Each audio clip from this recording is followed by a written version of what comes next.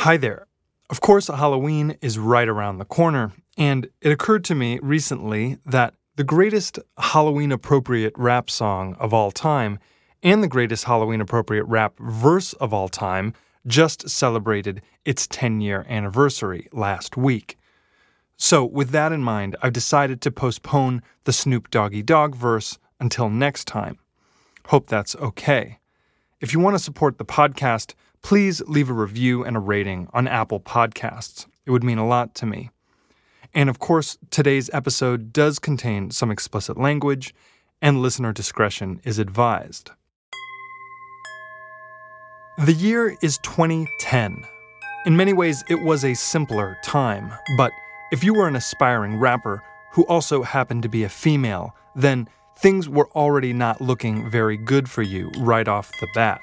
It hadn't been since June of 2003 that a female rapper in a lead position had a #1 song on the Billboard Hot Rap Songs chart. And mind you, that's the chart that ranks only the top rap songs. So today's episode is, in part, the story of how that streak finally came to an end. But it's also the story of the woman who's responsible for ending it. Our story today takes place entirely in the year 2010. At the beginning of that year, this woman was a virtually unknown side member in Lil Wayne's record label. And by the end of the year, she was arguably the most important female rapper of all time. We're going to talk about what it took for her to get there, the sacrifices that she had to make, and the unavoidable criticisms that she faced along the way, and still faces to this day. Welcome to Anatomy of a Verse, the podcast that examines rap music and hip-hop culture one verse at a time. I'm Max Maples, and today we're talking about the one and only Nicki Minaj. Here's a little story that must be told. It's a music that is all beat and talk. It's rap music. We don't do that in my music, man. I'm tired of you saying that. Yeah, how about the gang rape on you? But when it comes to the children, Wu-Tang is for the children. You had a rap singer here last night named Sister Soldier. And they've given them permission to go down and shoot us. It's the joy. Gangsta rap and misogynist lyrics will not be tolerated any longer. It's not actually a form of music. It's a form of rhythmic speech. Have murdered a rock. I injured a stone and I hospitalized a brick. I'm so bad I make medicine sick. On January 2nd of the year 2010, a Twitter user named Bella Simone tweeted, quote, "I'm trying to get my boobs signed by @Nicki Minaj tonight," end quote. To which @Nicki Minaj promptly responded, #RogerDat. Signing boobs was a calling card for Nicki Minaj. It was a way for her to get close to her core fans, who absolutely idolized her. She had recently started referring to them as Barbies or Barbs for short. Her fans meant everything to her. She had spent 4 long years building up an impressive online following of dedicated Barbs, mostly by promoting her mixtapes on the website MySpace. This eventually led to her being signed to Young Money Entertainment. And she had even been doing a good chunk of her own management work, booking gigs for herself, often directly through her own personal Gmail account. And at every gig when she showed up, she made sure to bring her special pink Sharpie. For what, you ask? Well, for signing boobs, of course.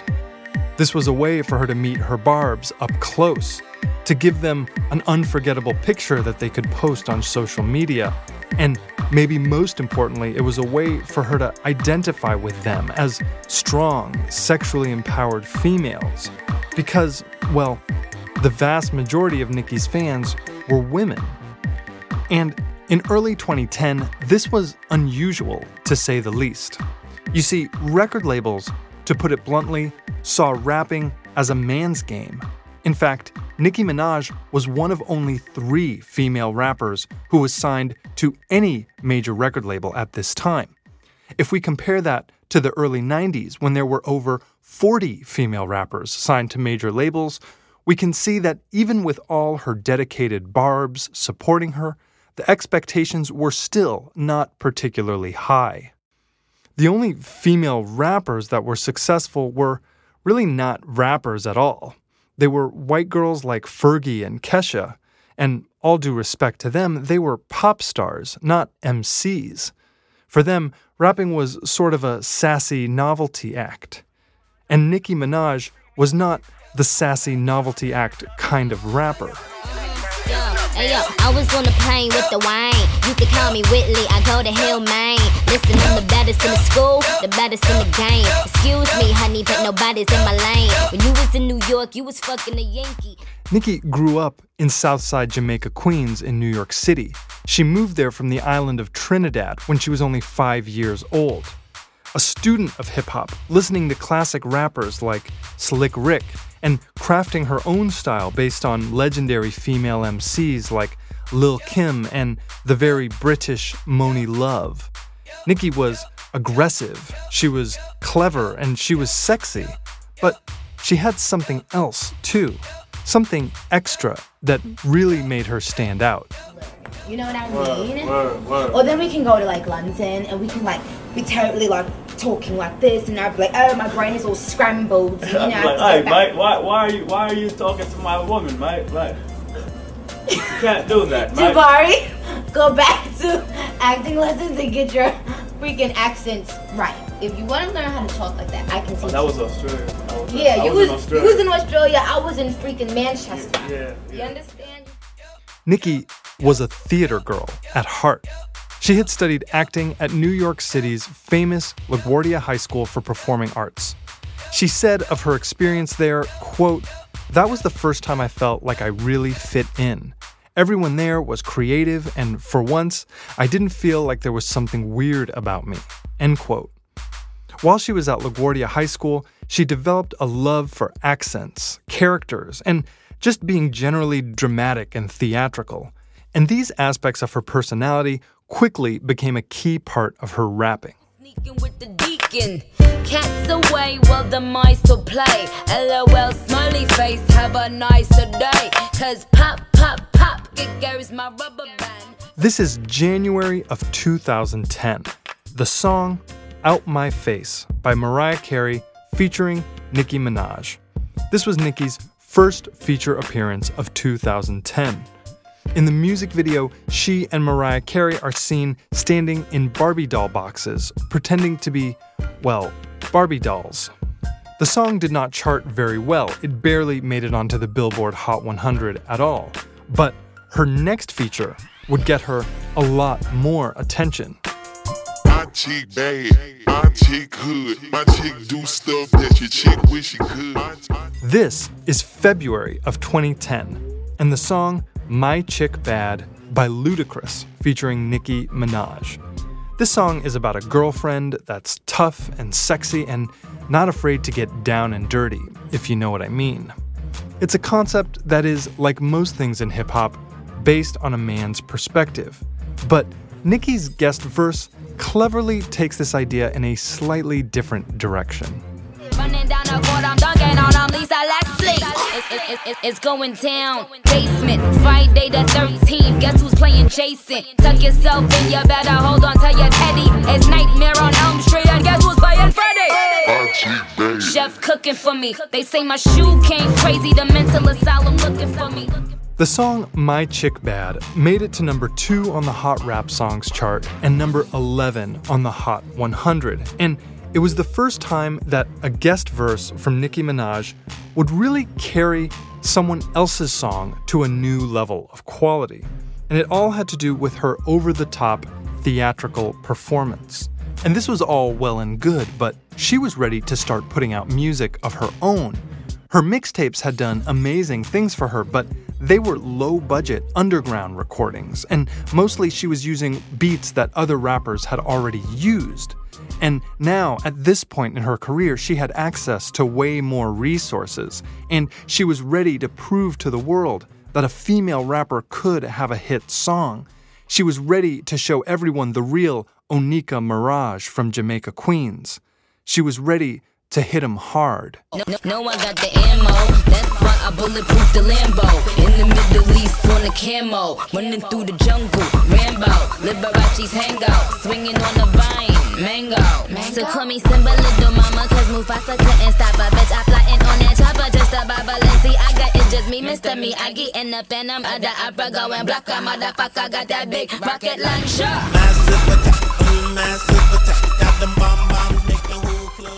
This is April of 2010 and Nicki Minaj's debut single as a lead artist, the song Massive Attack. It was, commercially, a massive flop. It peaked at number 65 on the Hot Rap Songs chart, and it did not show up at all on the Hot 100. There are a lot of theories about what went wrong with this song, but 10 years later, there doesn't really seem to be any solid consensus, and a lot of her fans seem to agree that the song actually is pretty good. And we see more evidence of this if we look at the song's YouTube video and online streaming numbers, which were very good compared to its charting position. And this makes sense because, remember, Nicki's fans connected with her mostly through social media websites like Twitter and MySpace. But unfortunately for her, back in 2010, Billboard did not count YouTube hits and other streaming numbers towards placement on their charts. I think if we zoom out and we look at the charts objectively, the simplest explanation for why this song tanked is probably right in front of our faces. The industry was simply not built for a skilled female MC to sell records as a lead artist. The last time that a female rapper had done the kind of numbers that Nicki was expecting for this song was in 2005 or maybe 2006. And those were firmly established female MCs. For a solo female rapper to hit big on her debut single, forget it. That hadn't been done since Lauryn Hill in 1999. And with Lauryn Hill, most of her crossover commercial success didn't even come from her rapping. Although her rapping was obviously incredible, a lot of her success came from her singing. And at this point, Nicki Minaj might have been thinking to herself, Shawty, I'ma only tell you this once, you the illest. And for your loving, I'ma die hard like Bruce Willis. You got spark, you got spunk, you got something all the girls want. This is June of 2010, Nicki Minaj's second single as a lead artist, the song Your Love.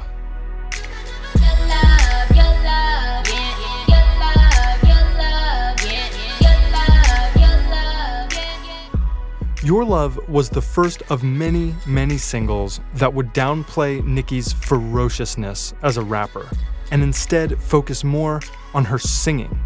Nicki had done a complete 180 and was now taking a different road to success. She was going full pop star. And whether you choose to call it being smart or selling out, the fact is that it worked. The song Your Love made it to number 14 on the Hot 100, and it was the first song by a female rapper to hit number 1 on the Hot Rap Songs chart in 7 years.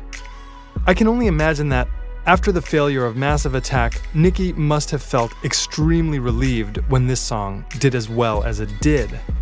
But on the other hand, I think there was part of her that was very disappointed.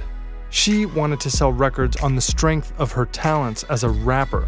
She wanted to prove to the world that she could eat any male rapper alive and have room left over for dessert. But the industry did not see her that way. They weren't ready for that Nicki Minaj. At least, not on songs where she was the lead artist. When it came to other people's songs, though, that seemed to be a different story. Bottoms up, ever see you cup? Got a couple bottles, but a couple ain't enough. Bottoms up. This is July of 2010, and the song Bottoms Up by Trey Songz featuring Nicki Minaj. And this was the first time, but certainly not the last time, that Nicki would totally, hands down, no questions asked, completely steal the show on somebody else's song. She took what would otherwise have been a fairly typical R&B song about drinking alcohol in the club, and she made it fun and funny and just totally bonkers in a way that nobody expected. Can I get that Tron? Can I get that Remy? Can I get that Coke? Can I get that Henny? Can I get that margarita? Wanna rock rocks? Can I get salt all around that rum tray? I was like, yo, Trey, do you think you could buy me a bottle of rosé? Okay, let's get it now. I'm with a bad bitch, he's with his friends. I don't say hi, I say keys to the Benz. The song got to number 6 on the Billboard Hot 100, Nicki's highest charting song with an official credited feature. And her verse was singled out and universally praised by fans and critics. This was something that she really needed after the failure of Massive Attack.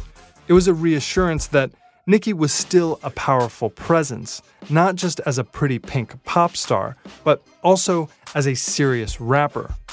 Fast forward to August 3rd, 2010. Nicki Minaj tweeted something that all of her barbs had been eagerly awaiting for a long time: the title and release date of her debut album. And immediately, it became the second most anticipated rap album of the year. The only album more anticipated was the one that Kanye West was about to drop. There were rumors going around about his secret rap camp recording studio that he had set up out in Hawaii, and how he had flown out all these different people to collaborate with: hip-hop legends, young and old, rappers, singers, producers, engineers, all these people staying up all through the night to work on his album. And on August 11th, 2010, Kanye surprised everyone, popping into the New York City radio station Hot 97 to give an impromptu interview where he said this: the scariest artist in the game right now is that the scariest artist is definitely Nicki Minaj. I don't know her well enough on a business sense, in a business way to know what she's capable of doing. Yeah, she got the mentality to do it. And the verse that she did on my... Did you just say the verse that she did on your album that you weren't supposed to say she did? He sure did. Is that what on the album that you weren't supposed to say is coming out on November 16th? Yeah. There I go again. It happens. During the interview that you were not supposed to be doing today? Yeah, exactly. Good, that's good. And the song that Kanye is talking about here is the subject of today's episode. Released officially on October 23rd, 2010, the song Monster. Gossip, nigga, just stop it. Everybody know I'm a motherfucking monster. I'ma need to see your fucking hands at the concert. I'ma need to see your fucking hands at the concert. Profit, nigga, I get it. Everybody know I'm a motherfucking monster. Now, before we get into the analysis, I'd like to start by addressing something that I haven't really seen anyone talk about. The fact that Kanye West's song Monster has kind of a strange number of similarities to the Nicki Minaj song Massive Attack. We got tom-toms over here bigger than a monster.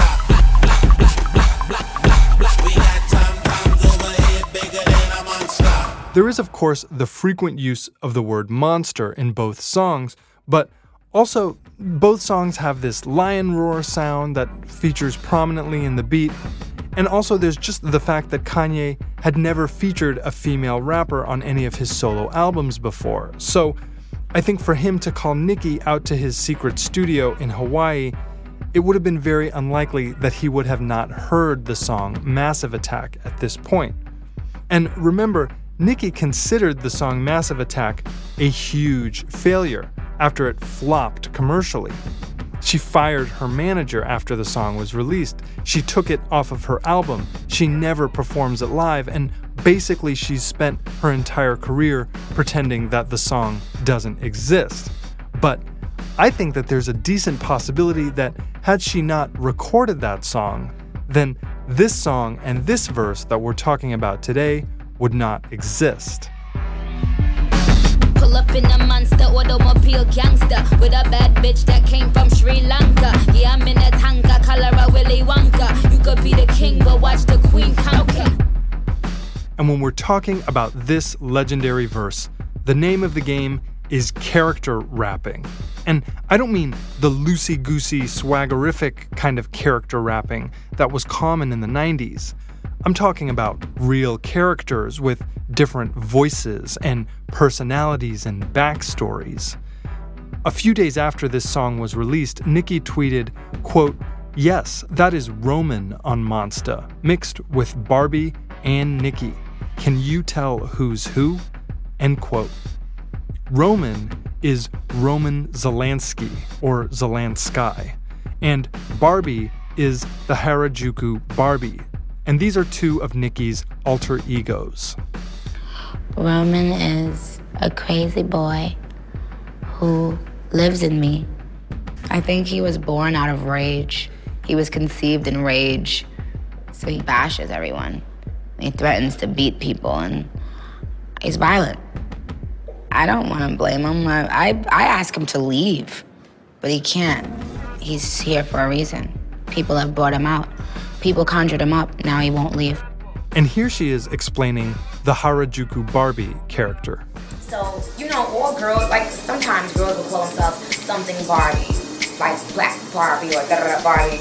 And I don't know, one day I just woke up and put the two words together because I love the Harajuku culture, because the way they dress is the way I am on the inside. Like, free-spirited, girls just want to have fun, kick ass, like, you know, pop, rock and roll, whatever the fuck you want to do, hip-hop. And I'm going to assume that, based on the Caribbean accent, the character who begins the monster verse is the real Onika Maraj, because, as we mentioned earlier, Nicki is from the island of Trinidad. Notice the pronunciation of the word gangsta. Pull up in a monster automobile gangster with a bad bitch that came from Sri Lanka. Yeah, I'm in a tanka, color a Willy Wonka. You could be the king, but watch the queen conquer. If you're listening on headphones, you may have noticed just then that Nicki's voice was ping-ponging between the left and right channels. And you may have also noticed there that she was doubling her voice at a lower register. I bring up these production techniques because I think it's important for us to know that these are not Kanye West production techniques. These are Nicki Minaj production techniques that she brought with her from studio to studio and from session to session, and we heard them on other songs earlier in the episode, like My Chick Bad and Massive Attack. Nicki had discovered early in her career that she had to be ruthlessly insistent on how her voice would sound, whether that was on a recording or a live performance. She had learned this lesson the hard way at the 2010 BET Awards, when her microphone was turned off on the broadcast mix, so people who were watching on TV thought that she was lip-syncing. But in reality, if you listen to this clip, you can hear in the background her live vocals getting picked up by other microphones on the stage, and you can hear that she's screaming every word.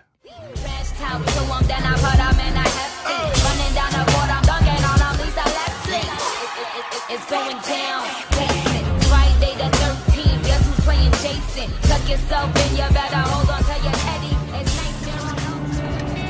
I wasn't happy about my BET Awards performance. It's kind of been haunting me forever since I did it. People thought I lip-synced and I didn't.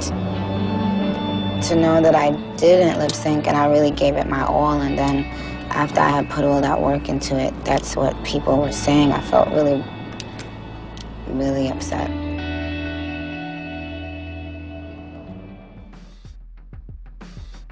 So when Nicki says, "You can be the king, but watch the queen conquer," she's not just throwing out some generic female empowerment cliche here. There's a lot within that one statement.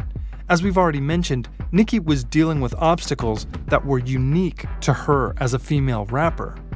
She had to develop a production and mixing style that was specific to her own voice, because obviously nobody else sounded like her. But on top of that, she had to be extra assertive about making sure that these things were executed the way she wanted. And this led to her developing a reputation as being difficult to work with. Every time I put my foot down and stand up for myself, it's like, we've heard about Nicki Minaj. Nicki Minaj shut down a photo shoot. Oh my God, no one wants to work with Nicki Minaj. I'm glad you heard. Now, when I come to a photo shoot, let it be of quality. You know why? Because I put quality in what I do. I spend time and I spend energy and I spend effort and I spend everything I have, every fiber of my being to give people quality. So if I turn up to a photo shoot and you got a $50 clothes budget and some sliced pickles on board, you want to know what? No, I am going to leave. Is that wrong for wanting more for myself, wanting people to treat me with respect? But you know what? Next time they know better. But had I accepted the pickle juice, I would be drinking pickle juice right now. When I am assertive, I'm a bitch. When a man is assertive, he's a boss. Bossed up. He bossed up. Yeah, he bossed up. No negative connotation behind bossed up, but lots of negative connotation behind being a bitch. And this is the frustration that Nicki is channeling through her character, Roman Zolanski, when she starts talking about all these monster-related things. We heard her earlier talk about monster trucks, and now she's going to continue with monster high-heel shoes, monster hairdos, and her monster crew, Young Money Entertainment. But, of course, we all know the real monster on this song is Nicki herself, or I guess Roman. You could be the king, but watch the queen count. Okay, first things first, I'll eat your brains. Then I'ma start rocking gold teeth and fangs. Cause that's what a motherfucking monster do. Hairdresser from Milan, that's the monster do. Monster Giuseppe Hill, that's the monster show. Young Money is the roster and a monster crew. And I'm all up in the bank with the funny face. And if I'm fake, I ain't noticed cause my money ain't. When Nicki says, and if I'm fake, I ain't noticed cause my money ain't, she's addressing everyone who had accused her of being fake, either because of her image or because of her new pop-oriented sound. And the truth is that she had navigated the industry brilliantly. However, it's definitely possible that all of the shit that she had to put up with had taken a psychological toll on her. And this is when we see her first dramatic shift into a new character, the cute, baby-voiced, but also utterly terrifying Harajuku Barbie. Let me get this straight. Wait, I'm the rookie, but my features and my shows 10 times your pay. 50K for a verse, no album out. Yeah, my money's so tall that my Barbie's gotta climb it. Now, this is probably the most important part of the entire verse. Aside from the literal meaning of the lyrics, this transition that she does between the two voices, it's unlike anything that's ever been done on a microphone, before or since. And I'm not exaggerating here. Yes, it's incredibly theatrical and it displays incredible vocal control and delivery, but also it's incredibly feminine. Remember, Roman Zolanski is a manifestation of Nicki's rage towards a system that didn't accept her for who she was, that didn't take her seriously, not because of her talents or her abilities, but just because she was a woman. And on the other hand, the Harajuku Barbie character is this distorted expression of femininity in its purest, most innocent state. So both of these characters have everything to do with being a woman. And this gives us a lot more insight into why Nicki's hordes of online fans, the Barbs, have always felt such an intense connection to her. So tall that my Barbie's gotta climb it. Hotter than the Middle East and climb it. Find it. 20 my Tyron, dirty wine it. Wine it. Nicki on them titties when I sign it. How these niggas sell one track minded. She says, Nicki on them titties when I sign it. I believe we already know what this line is about, so I'll move on. The Tony Matterhorn Dutty Wine reference is another nod to Nicki's Caribbean heritage. Just for kicks, let's listen to a little clip of the 2006 global hit song Dutty Wine by Jamaican dancehall artist Tony Matterhorn, or as he would pronounce it, Tony Matterhorn. Coulda one of them, coulda two of them, send the crew of them, I will grind them. Coulda three of them, and if I four of them, send more of them, I will wind them. Anyway them there, anyway them there, anyway them hang out, I will find them. them girl, you look at the girl, them a wine. Sit down on it now. And now we return to, I think it's Roman Zelensky here, who is dismissing all the haters and once again bringing attention to the massive amounts of money being made, saying, forget Barbie, fuck Nicki, she's fake, she's on a diet, but my pocket's eating cheesecake. Really, I don't give a F-U-C-K. Forget Barbie, fuck Nicki, she's fake. She on a diet, but her pocket's eating cheesecake. And I'll say, boy, the Chucky is child's play. Just killed another career, it's a mild day. Besides, yay, they can't stand besides me. I think me, you, and Am should menage Friday. I think me, you, and Am should menage Friday. Early on in her career, Nicki Minaj often played with the idea that she was bisexual. And here she is, suggesting that she, Kanye, and Kanye's girlfriend at the time, Amber Rose, should have a threesome. Amber and Nicki were already friends at this point, and Amber actually appeared in the music video for Massive Attack. Now, in the closing 4 bars of this verse, we'll hear more of that Nicki Minaj trademark ping-pong lead-in effect, but more importantly, this is the only time in the whole verse that Nicki gives us what I would refer to as classic New York City hip-hop lyricism, or just a lot of internal rhyming. Pink wig, thick ass, give 'em whiplash. Think big, get cash, make 'em blink fast. And it's kind of brilliant that she saves this couplet for the very end, just in case anyone still had any doubts that she knew what she was doing on a song with 3 of the most respected male rappers in the game. This is her proving to everyone that not only does she have her own crazy, unique style of character rapping that nobody could ever touch in a million years, but also she can do exactly what the male rappers do. Not only that, but she can do it better. I think me, you, and Am should menage Friday.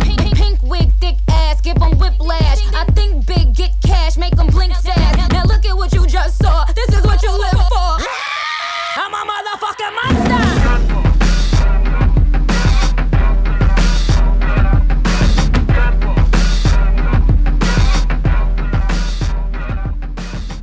And one of the most satisfying parts of this whole verse is how Kanye opts not to come back in with the chorus right after Nicki's verse. And instead, he just lets the beat ride for a good 20 seconds, letting us all digest the craziness that we just heard. This is what Cole Kushna on the Dissect podcast called a proverbial mic drop moment.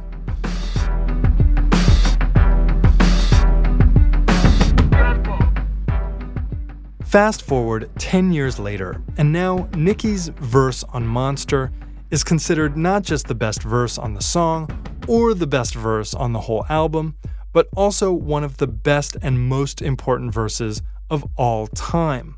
And look, character rapping wasn't anything new to hip-hop.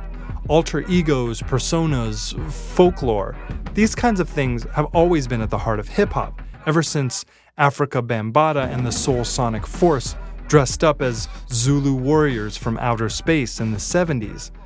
Characters in hip-hop are a way for rappers to live out their dreams and fantasies in music, whether that be dreams of money and fortune and fame, or dreams of an escape to a faraway planet, or dreams of murderous revenge and justice. And characters in hip-hop are also a tool that rappers use to take negative stereotypes and assumptions and flip them on their heads, using them instead as an advantage. Whether that be something like the N-word or rappers posturing as drug kingpins and pimps. But Nicki uses characters to take negative female stereotypes and give them that same hip-hop treatment. And honestly, it's fucking exciting to see this cutesy, pretty princess character morph like a transformer into this crazy, emotionally unhinged dragon lady, or dragon gay man, I'm not sure. But really, it makes the other rappers on this song not just look silly, but also look kind of one-dimensional. And really, that's what makes Nicki so important to hip-hop, not just for female rappers, but for all rappers.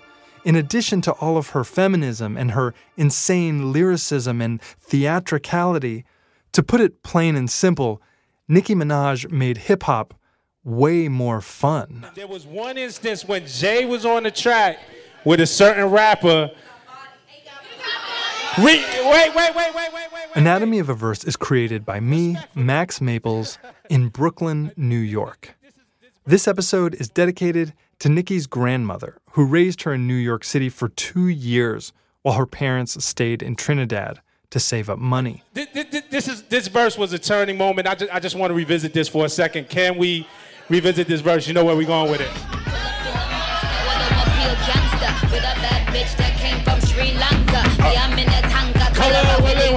You could be the king, but watch the queen. Okay, first things first, I'll eat your brain. Then I'ma go teeth and fang. Next time, we're talking more about character rapping with the one and only Snoop Dogg. Thanks for listening. What? I ain't noticed because my money ain't. You know they gonna do this all night, right? Yep.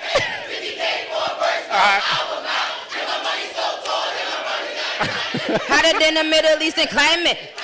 20 my Tyranda, T-wine it. Nicki, you want them titties when I sign it. All right. All right, okay, you guys. We gonna be here. That's amazing, though.